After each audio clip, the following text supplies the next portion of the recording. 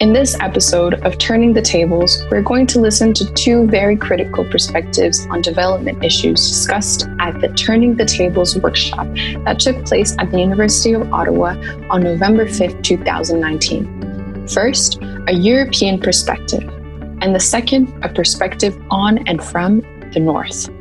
The two speakers are Constanța Musu, Associate Professor for Public and International Affairs at the University of Ottawa, and Syed Sajadur Rahman, Senior Fellow at the School of International Development and Globalization Studies at the University of Ottawa. In her presentation titled Perspectives in and on Europe, Constanța Musu provides an important perspective on Europe both from political and security aspects. We then hear Syed Sajadur Rahman giving a presentation titled Perspectives in and on the North, where he provides a nuanced perspective on the challenges that the traditional North now faces, especially with the emergence of powerful new global powers, such as China. My name is Constanța Musu, and I'm an associate professor at the Graduate School of Public and International Affairs. My area of specialty is actually kind of different. I don't work so much on development. I work on international security, but I've also worked a lot on European foreign policy, particularly over European Union and the way that the EU has shaped its policy towards the Middle East. So I thank the organizer for inviting me to this event today. My perspective, or rather my comments here will be about the way that Europe has tried to shape its political identity following World War II, and in the latest changes in the past 10 or so years, or maybe even less than that. So we, in our small group, we discussed this topic a little bit, and particularly we started from the acknowledgement that a lot of what we study here at the university and elsewhere, certainly in Western university, is very much both from a history, international history point of view, and international relation theory, is very Eurocentric. The scholars that we study are mostly Europeans. When we talk about, I teach an introduction to international relations, and I teach international theory of international relations, and they are all theories of international relations that are very much the intellectual product of first European and then North American thinkers. And this shapes the way that, well, first of all, it shaped the way that I thought about the world growing up in Italy, and then studying in the UK, and then teaching here. Obviously, I have transmitted that type of background to all the students that I have had since, because that's the training that I have received. And it's very much informed by this understanding of the international system as, in a way, grounded in the political notions of statehood, as viewed or as, in a way, created by European political thinkers. So the idea of separate political entities with, to a degree, certainly well into from the 19th and the 20th century, a correspondence between political borders and some level of political identity, although this is obviously opens up a whole set of other considerations. In the group, we discuss, and I discuss with my students also, this idea that all the notion of liberalism and the international liberal order really stem from this European-centric or Western-centric notion. What is the ideal, and that very much starts from this notion, what is the ideal political system? The ideal political system is a state-based system with sovereign states that are have control over the borders, the monopoly on the use of violence, good old Max Weber, on the legitimate use of violence, and with your regular administrative apparatus and the best economic system to be coupled with this political system is a system that is essentially the capitalist system, in which growth, in an ideal world, the growth is positive growth for every country, and the growth of one country reinforces that of others.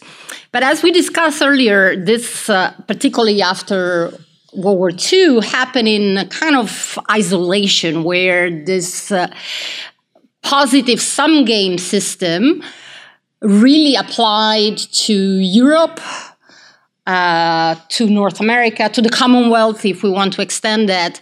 But really, the liberal international order was a liberal international order and continues, I would argue, to be a liberal international order for one portion of the globe. And this portion of the globe is very much isolated.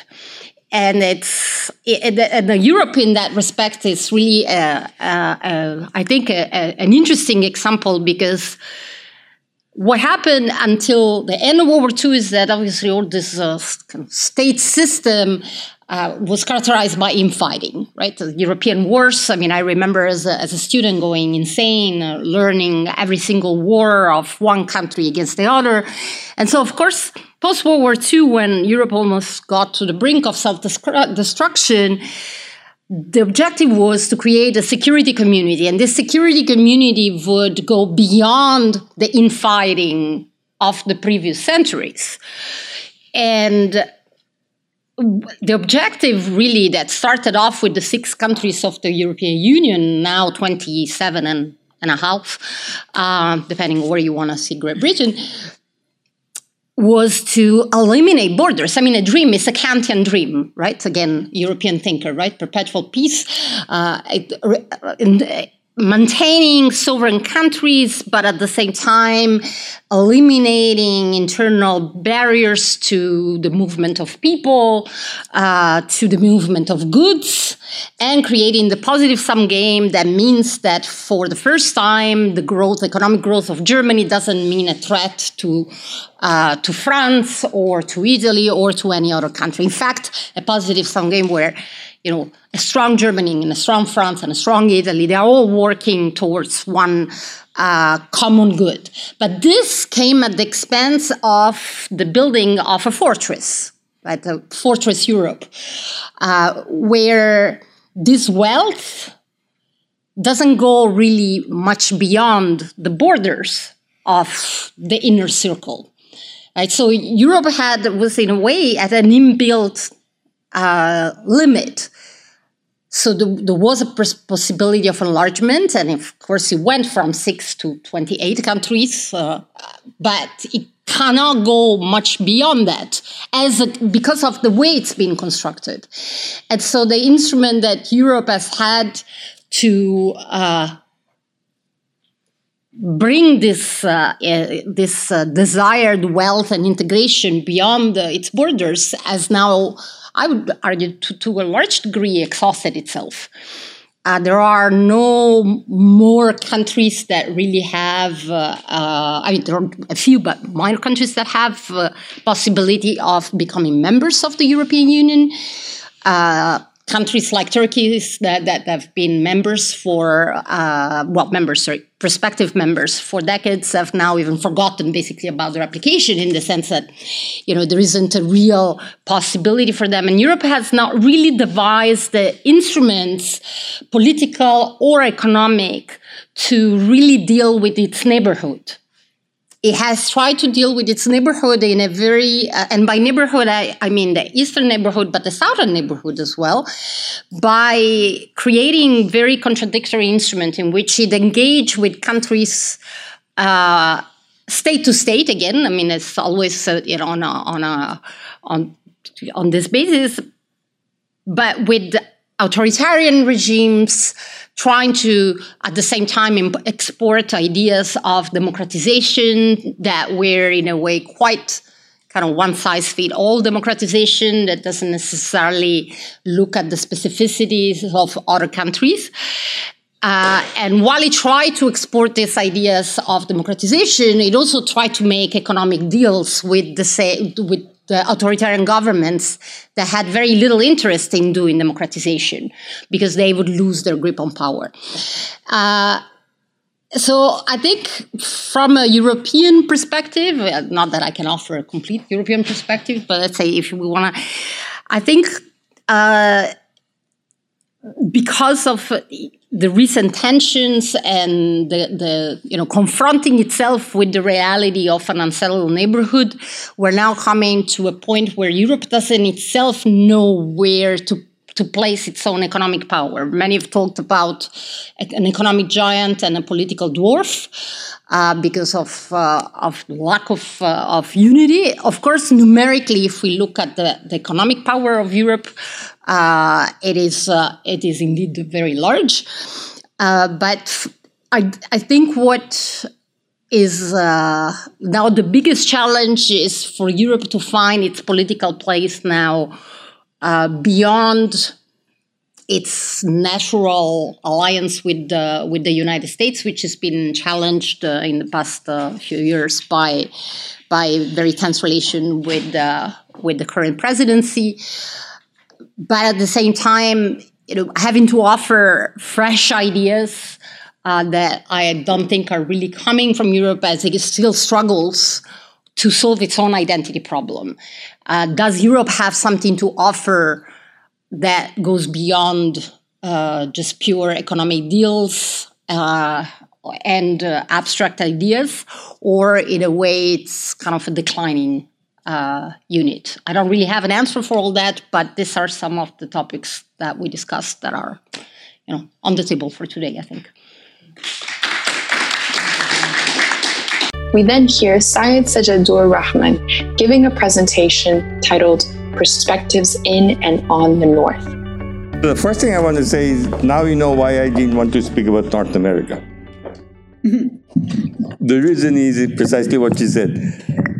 The tradition of what is North American thing is derived an extension of the Eurocentric thinking that we saw in the 18th or 19th or 20th century. So therefore, if we're going to talk about history and international development and all that stuff, it doesn't make sense to talk about North America or what the North American philosophy. It makes sense to talk about the North. So that's what we did. We talked about the North. So I have this one pager. We had a great discussion in our group. So what I'm going to do is a mashup of the discussion in the group and the one pager. And I promise you it's not going to be more than 10 minutes. So the first thing the group discussed was that if the 80s and the 90s were marked by a chaotic retreat of the state in the South as a result of sort of haphazard opening up to global markets, then at this moment, it's marked by a chaotic retreat of the North, if you like, from, in fact, globalization. They're including the dismantling of alliances, of the traditional post-secondary alliances that were built. The examples are self-evident. Trump and Brexit and disinterest on the part of the citizens of the North in terms of the South per se, or increasing disinterest. So why? So what is a retreat from? Now I'm going to go back to my notes. So the retreat is from the post-Second World War Bretton Woods institutions, which simply extended the pre-war colonial order. And that those exerted northern dominance based on a notion of superiority in managing a world order. There's a chutzpah in this. I mean, there was this assumption that we knew best, that we could manage the world order. You couldn't, you were the colonists, so therefore we are going to manage the world order for you. And the establishment of all the Bretton Woods institutions derived their genesis from that premise, right? So it is based on a northern value-based rules-oriented international economic order. The dominance was enforced by overwhelming military and financial power of the North at that time, and particularly by US power, and growing legitimacy among the like-minded, including the Europeans, about the US as the leader of the free world. In other words, given the economic and military might, they sort of led the process of this hegemonical order. But now, the US and other northern countries are retreating from their global hegemonic roles and are shrinking back into ultranationalism and isolationist shells. These anti-globalization movements in the North have been sparked by a calculation, a differential perceived costs and benefits of integration. This is the famous Rust Belt syndrome, right? So people in Pennsylvania or in Ohio or in parts of Europe are feeling left out because their jobs have just been shipped over to China or to Vietnam or to other places. By community fears, where the losers, the Rust Belt unemployed, subscribes to a more exclusive national identity and anxiety over perceived negative effects of immigration. And this is also self-evident. The Mexican scenario, the boat people in Europe, and so on and so forth, right? And cues. Cues meaning the images of opinion leaders in all of these countries with partisan attachment and ideological predispositions. So leaders who espouse ultranationalist views or espouse a sort of, if you like, in your term, a white supremacist rhetoric or a racist rhetoric are gaining ascendance and their views are gaining currency at this point in time, right? So that's part one of the story, why the current world order is breaking apart. The second part of the story is that ironically, the actions that were sort of undertaken to maintain the northern hegemony, like the liberalization of global trade and investment, like the spread of pluralistic governance,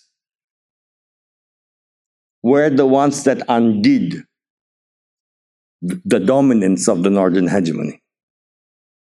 Because these were the mechanisms that sparked the rise of the South and the emergence of competing regional powers like China, India, Brazil. So the developing world now is more middle income, 107 countries in 2019, than low income, 31 countries, right?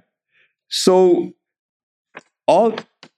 there's a significant checkout on both sides. On one hand, the North is retreating back into shells, perceived as a failure because it's no longer able to compete or exert the hegemonic powers that it used to, in the sense that, as before, in terms of either technological superiority, military superiority, or innovative superiority. On the other hand, the South is rising and competing for space at the same time. So what's going to shake out? right? And that's the question. So, what a radical question in this kind of context is: does the South need the North anymore? Right? Is there any particular reason why the South would argue for the North, except even in terms of dependent nations, because they can depend on other Southern nations rather than the North, right? So, because of this, so you have the emergence of the donors. I hate to call them emerging donors because how long do you have to emerge? Like they've been emerging for 10 years. So they're not, they're donors. There are three groups of preeminent donors in the world right now. One is the traditional donors, the OECD DAC donors, the donors like China, India, Brazil, and all of these regional powers, and the Arab donors. Arab. Right? So, in addition, there has been a fundamental switch in the ownership of international development processes from the North to the South. What's the indicator of that? I once was a part of a research project undertaken by UNDP on figuring out how to assess and evaluate SDGs. And the outcome, as part of the process, we interviewed a whole set of developing countries. And the outcome of that was incredibly interesting. Because in the MDGs case, the developing countries use the MDGs as their planning targets and work towards them. So they were the drivers of the process. In the SDGs case, they were not the drivers of the process. The countries set targets for themselves, the middle-income countries. They use the SDGs as indicators of the targets they set for themselves. And this signal is profound because it signals a change in ownership. I determine what I want to do. If I choose to use an SDG as a target, as an indicator, I might or I might not. And they're selectively, if you like, choosing SDGs to work with. So, given this scenario, how do you, I remember talked about that we shouldn't talk about development partnerships anymore. We should talk about repairing partnerships. And I think that kind of resonated with me. The reason is, you kind of sit back and think about past development partnerships. They're not truly partnership in essence. There was a hierarchical relationship there, right? Between donors and recipients and so on and so forth. So repairing sounds nicer. But if you're going to repair this relationship, what do you have to do? And this is where, from the North's point of view, right? So what the North has to do is they'll have to figure out who to work with. And there's so many different players right now than before. On what? So you can work on global public goods like climate change, or you can work on country or specific, region-specific issues. And more, if you look at the indicators, the signals are that these Bretton Woods institutions and the Northern aid institutions are starting to veer towards global public goods issues, right? And there's a reason for that. The reason is they're no longer getting traction, if you like, in the South on the Southern issues. Okay? And then the questions are about mechanisms. What are the mechanisms that you use to form or repair these partnerships? What kind of instruments do you use? Do you use grants, loans, blended financing? Do you use aid agencies? Do you use development finance institutions? Is the private sector a vehicle for forming these partnerships? What is it? Right? In our discussion, there's an interesting point of view from a civil society perspective, which kind of goes this way, that the cooperation part of aid has disappeared. It was argued. Right. Aid has truly turned into, the argument was, into a de-risking or leveraging instrument. Right? In the sense of it being a financial instrument rather than a development instrument. So it is just like any other capital flows, like it's like foreign direct investment or portfolio flows. It's just another flow, which is an official flow. Right? But the question still remains. And the question was asked in our group in terms of, but there are still problems in the subject. Yes, there are. Like it was pointed out that income inequality was rising as a result of adoption of capitalist forms of production or capitalist economic policies. But the counterfactual to that is, so yeah, income inequality doesn't. So who deals with that? What responsibility does the North have of dealing with income inequality problems in the South? Right? And the argument was that in such a scenario, the roles of NGOs or CSOs, civil society organizations, have increasingly diminished, not only as a result of lesser emphasis being placed in the North on these as vehicles of expressions of partnership, but also the relative maturities of the Southern NGOs and CSOs. They no longer need the Northern CSOs or NGOs as much as they used to. Right? So we finally finished up with sort of in frustration. So what kind of global order do you see? What kind of global order can emerge? And we didn't get an answer to that. We had a question. And I guess in the development studies, since that's the kind of question we should look at. The question was how to balance hyper-globalization with needs for international codes of conduct. And the subtext to that was, what we now have, it seems, are codes of conduct which are market-based. In other words, the MNCs, the multinational corporations, are really not subject to any sovereign authority in any sense. The only authority they're subject to, the only authority they will accede to, is the market authority. In other words, the market will dictate how they behave. But is that a sort of, in a social welfare sense or social maximization sense, is that a good solution? Right? And finally, the final point that was made was, is there any way you can decommodify financing or financial flows in some sense or the other? And that's what we discussed. Thanks very much. The introduction to this podcast series was read by Rika Mpogazi. These podcasts were recorded and produced by Radimus Saki.